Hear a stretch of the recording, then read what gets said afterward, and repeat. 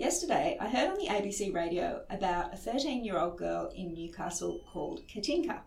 Katinka needs a walker to help her to walk. She has a physio who found the perfect walker for her. It cost $6,000. The physio said that this walker is a reasonable and necessary piece of equipment for Katinka, but the NDIA rejected her application for this walker. In today's podcast, I'll be talking to lawyer Suzanne Parker about what Katinka and her physio could do in this situation.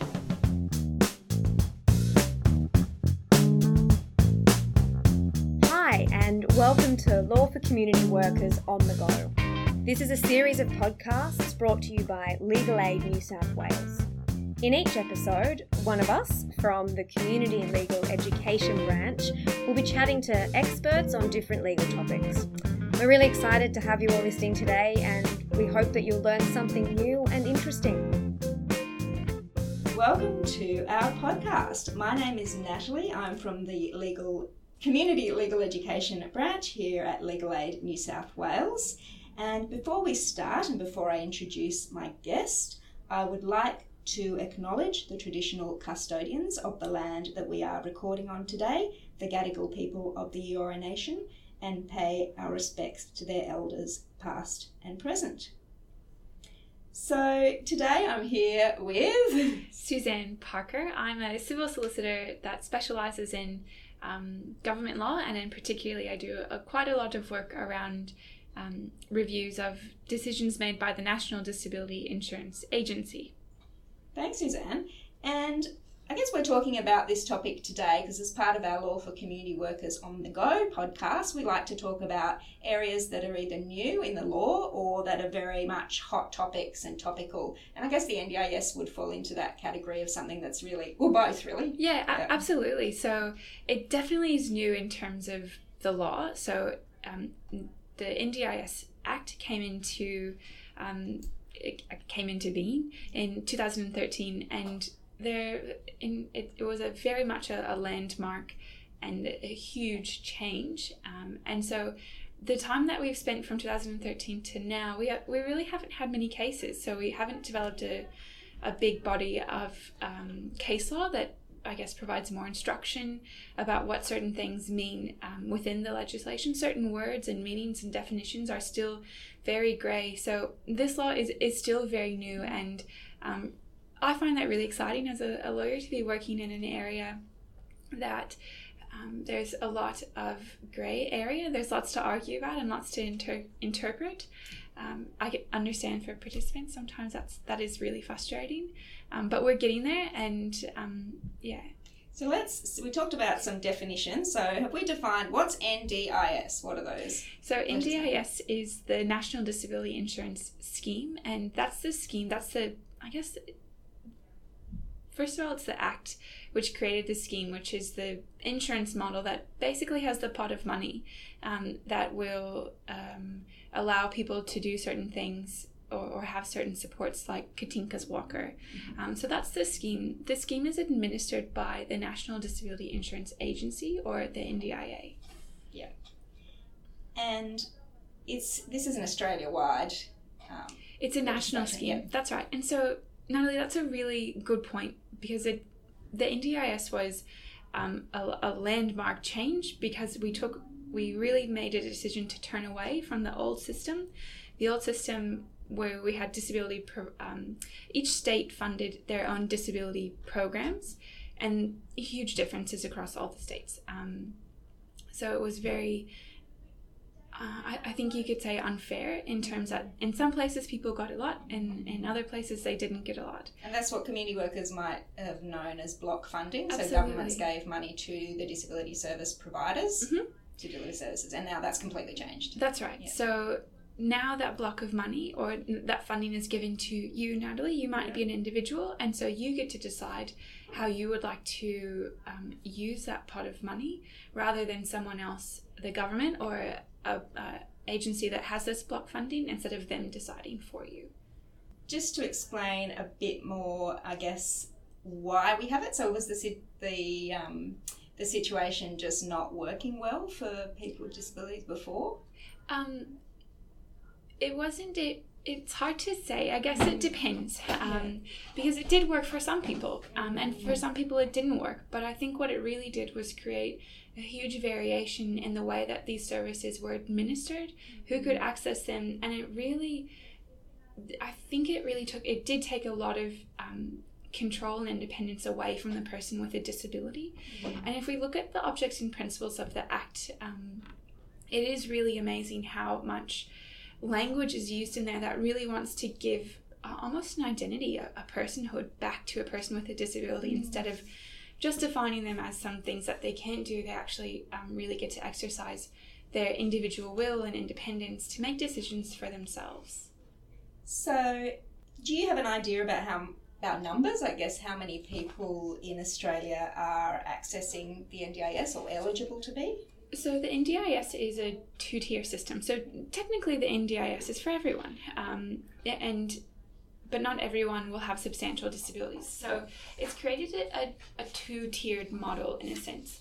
The first tier is about information, linkages, and capacity building. And this is information and referral services for existing supports in the community, capacity building for mainstream services, community awareness. So it's really about that first tier is about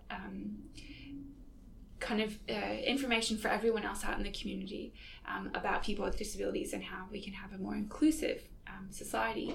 The second tier, just one thing further about that, that's for 4.3 million people and 80,000 carers. So that's a pretty significant cohort. The second tier is the individually funded packages, and these are packages for people that have significant care and support needs. And this number is much smaller. So by 2019, when the scheme should be fully rolled out and everyone should be on, we will be looking at a group of people that is comprised of 475,000. So much, much smaller, a really tiny, actually quite a small percentage of the Australian population are people that fall into this category. And just as another number to throw out there, when this scheme is fully implemented, it's estimated that it will cost about $22 billion per annum. So it's a lot of money that we're talking about, which is, I think, always important to acknowledge. And Katinka, who we mentioned at the beginning, she's 13, so she does fall into the age, because I understand there's some age eligibility criteria. So not everyone is able to access the NDIS. There are, within the legislation, there's sets out the criteria to access the NDIS, and there are 3 basic criteria that someone needs to meet. They have to meet the age requirement, which is 0 to 65, and the 65 caveat is you have to apply before you turn 65. So you have to be 64 and 351 days when you apply. So if you apply when you turn 65, you will be ineligible and you'll have to access the aged care supports. The second requirement is the residency requirement, and this was more of an issue, I think, when there were trial sites and it was being rolled out throughout different states. So different places came into the NDIS at different times. It's fully rolled out now, so that residency requirement will not be nearly as, it won't play a role as much as it used to. So it was residency in the trial sites, the areas, rather than Australian citizenship. So that's what that's what it was. But now that everywhere is fully rolled out, it's residency generally. So you have to be an Australian citizen, a permanent resident, a New Zealander who is a protected special category visa holder, and live in Australia. So these are basically the same rules that Centrelink has. So those are the first 2. And then the next requirement is you have to either meet the disability requirements or the early intervention requirements. That's an either or. So you will have access to the scheme if you meet the age, residency, and the disability requirements, or you meet the age, residency, and the early intervention requirements.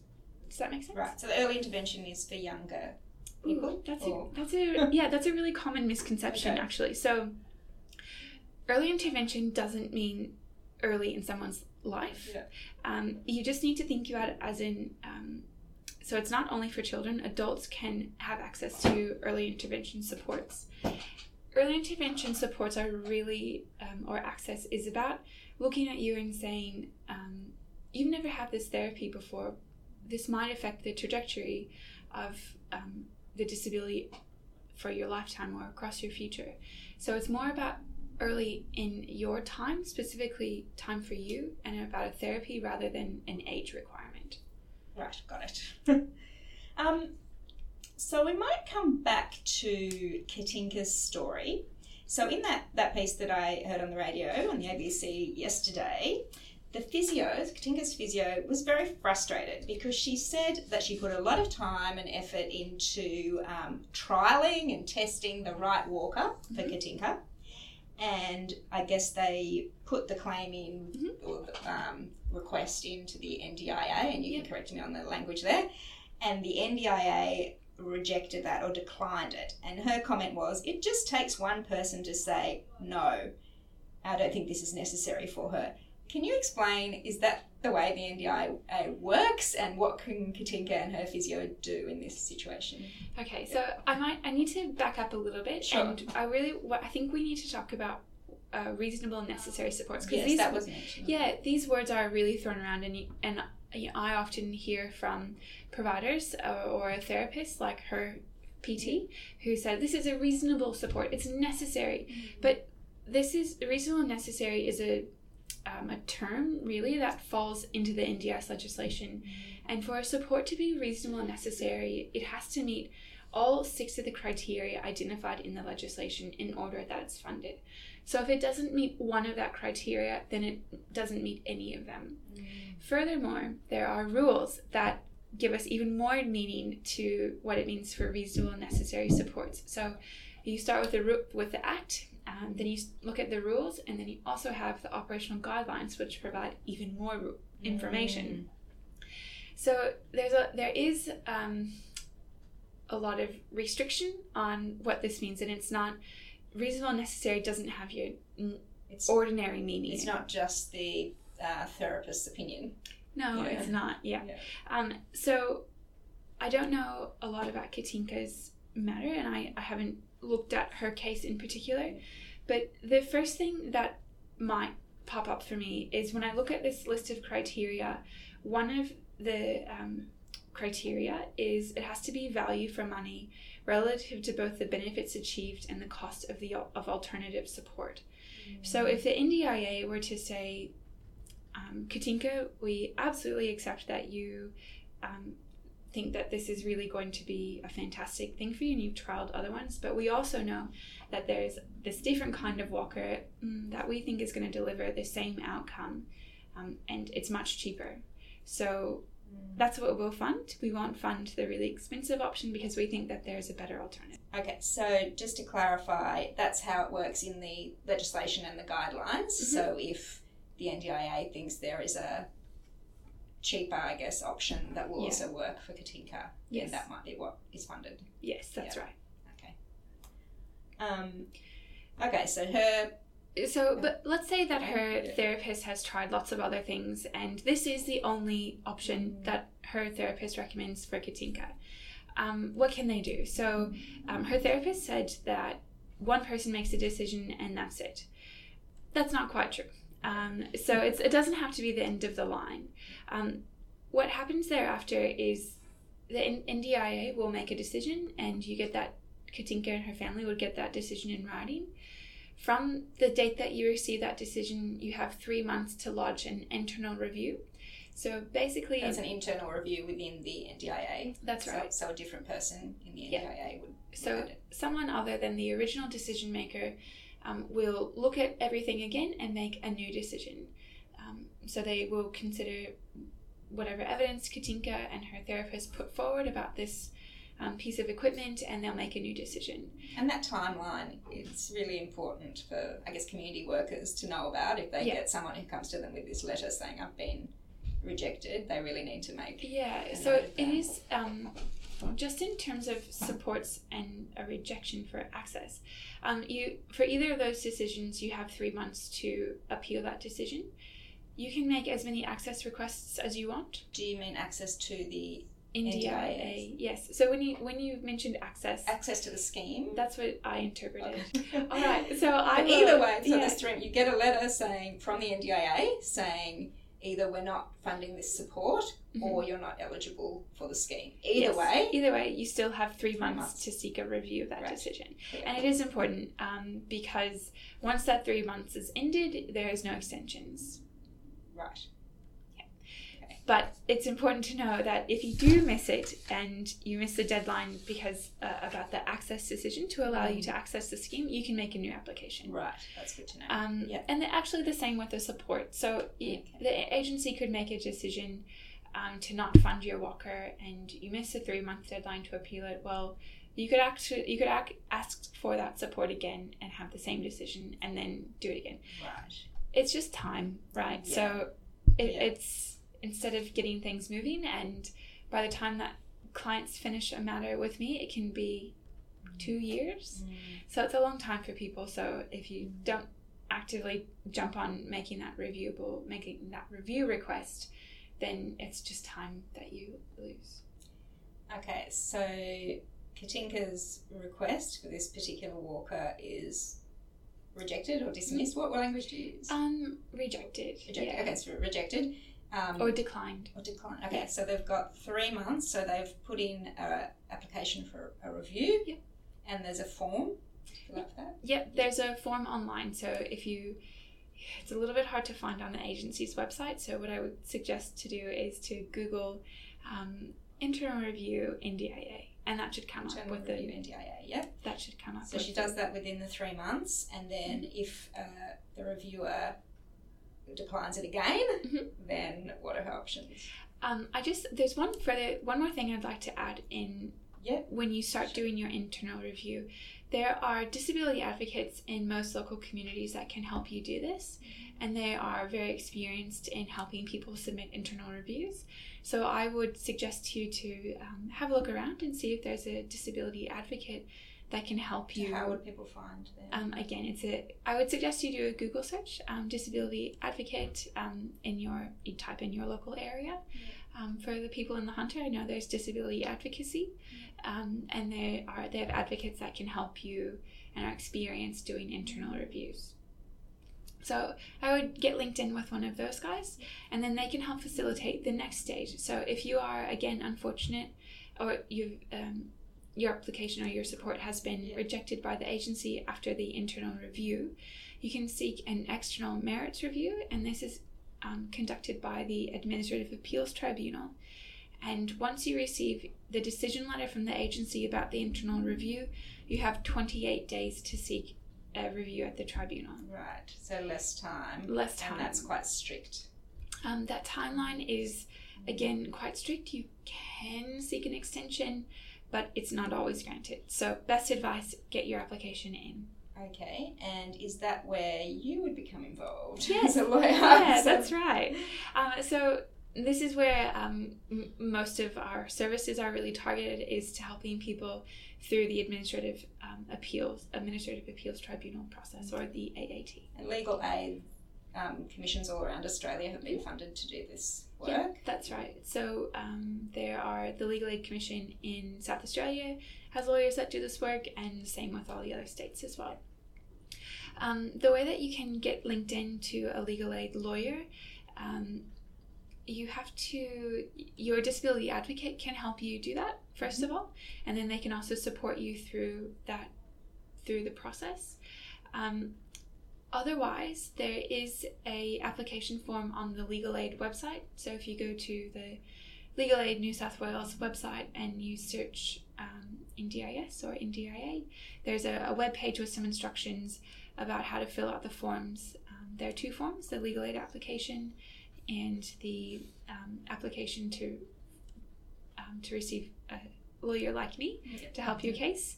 And then we have a look at those cases and decide whether or not we can take them on. With your capacity is always an issue. Excellent. So I think we might wrap up there. There is a lot about this topic that we haven't covered today, but maybe we'll chat with you again about some more specifics around the what participants can do in terms of their goals and Absolutely. aspirations, Yep. and if they want to change those, I Yeah. think that might be some things we will talk about later. Just before you go, Natalie, there Yeah. is one thing that I do think it's really important for everyone to know is that the NDIS is free and it's not means tested, so anyone can access the NDIS, and legal services for NDIS reviews is also not means tested. So a legal aid lawyer is free as well. Great. And just to give a phone number, is it Law Access the good first point of call if you're in New South Wales and you have some Absolutely. questions about the NDIS? Law Access is a great starting point pretty much for any legal question, and certainly around this area too. Great. So that number is 1300 888 529. So participants in the NDIS, clients themselves can call that number, or if you're a community worker and you have someone with you, you can also call Law Access with them and explain what further services you'd like. So, Natalie, just a key message, if you don't get anything else out of this podcast, just remember that most decisions by the agency are reviewable, and if you need some advice about a decision that's been made that's about you, feel free to contact Legal Aid and ask for some help. So if the NDIA declines your request, that's not necessarily the end of the story. Absolutely. Okay. Thank you, Suzanne. I think we will pick up this conversation another time and go into a bit more depth, but it's been really interesting and I've learned a lot, and some of my misconceptions have been picked up by you, so thank you for that. And yes, if you would like to subscribe to our podcast, that would be great, and then you can find out what's coming up. Thanks again from Suzanne and myself at Legal Aid New South Wales. Thank you. Thanks for tuning in today. If you're enjoying Law for Community Workers on the Go, make sure to spread the word. And if you have any feedback or even topic suggestions, please get in touch with us via email. Our address is cle@legalaid.newsouthwales.gov.au. We'd love to hear from you. So until next time, thanks again from the CLE branch here at Legal Aid New South Wales.